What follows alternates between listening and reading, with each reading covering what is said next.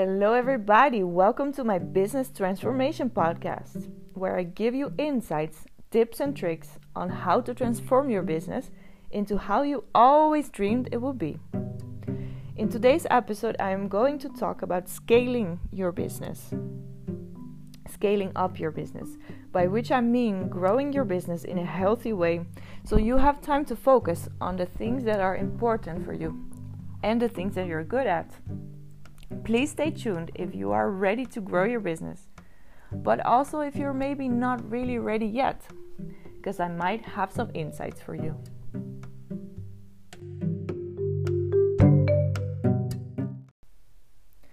So we all are familiar with these moments that you're waking up in the middle of the night, thinking about that tax declaration that you forgot to submit, or that person that you forgot to hire for your assistant that's going on maternity leave. And you wake up and you keep worrying about those things, and then on your morning coffee in the morning you sit down and you do the things that you need to do to keep your business running. But then a client calls and he has a problem, or there's an operational problem that needs your attention, so you will be distracted from doing those things that you need to do to keep your business running, because of course you feel like your client needs full attention, and you leave those tasks for later.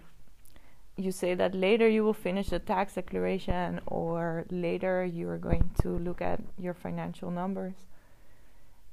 But then at the end of the day, you got so caught up with all the daily stuff that you realize it hasn't been done yet. And then the next night you wake up again worrying about all the things that you have to do that are not like really your core business. It's not what you signed up for when you started this.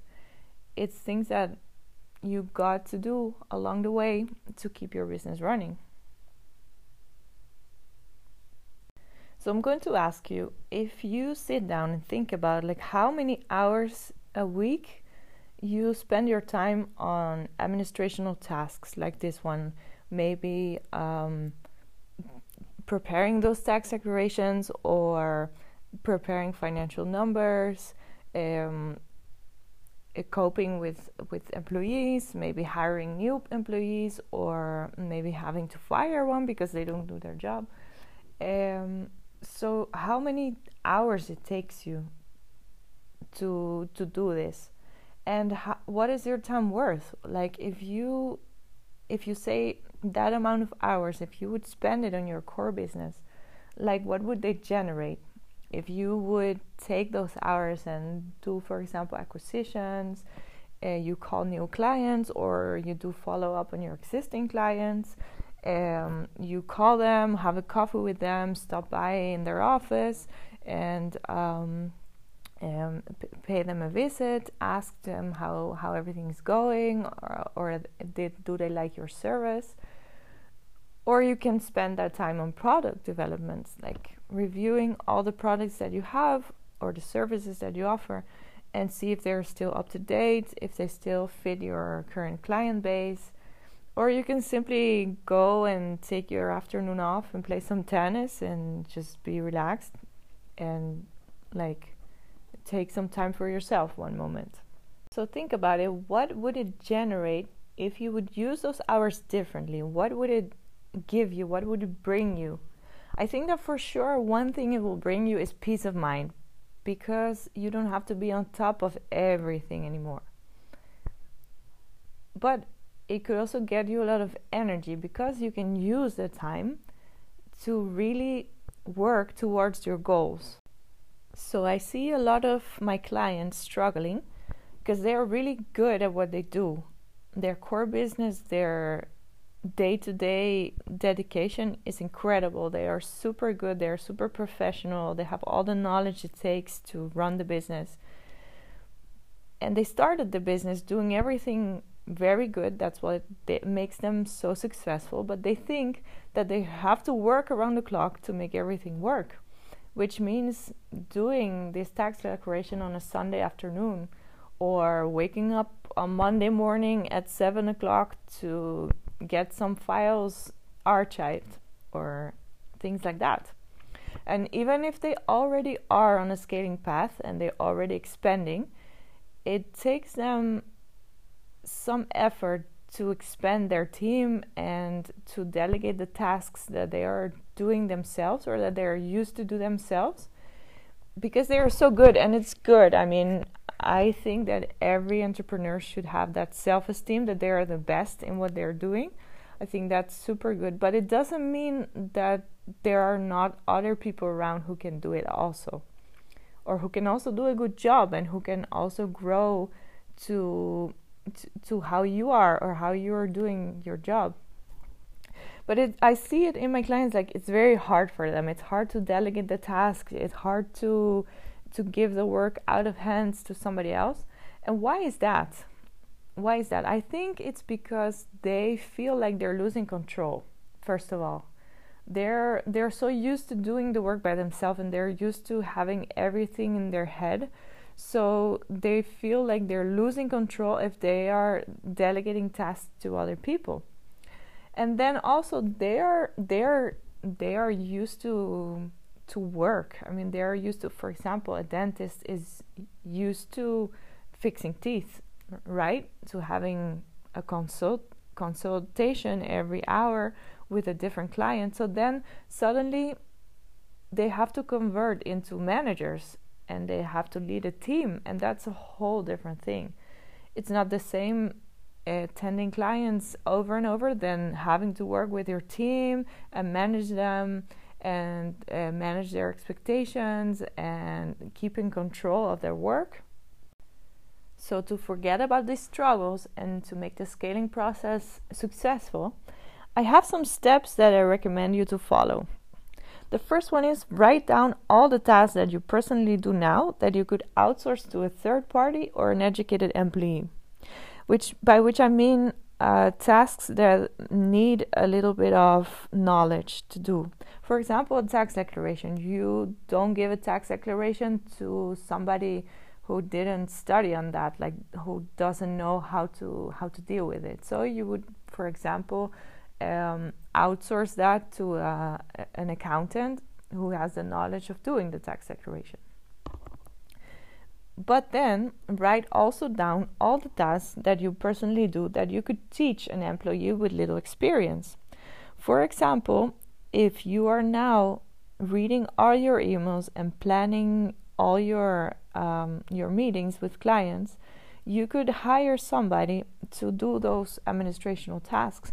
Or if you have a lot of forms, for example, from your clients that you need to archive, you can hire a person with little knowledge or experience to do those tasks that will take you maybe a couple of hours a week, but you can hire somebody and teach them.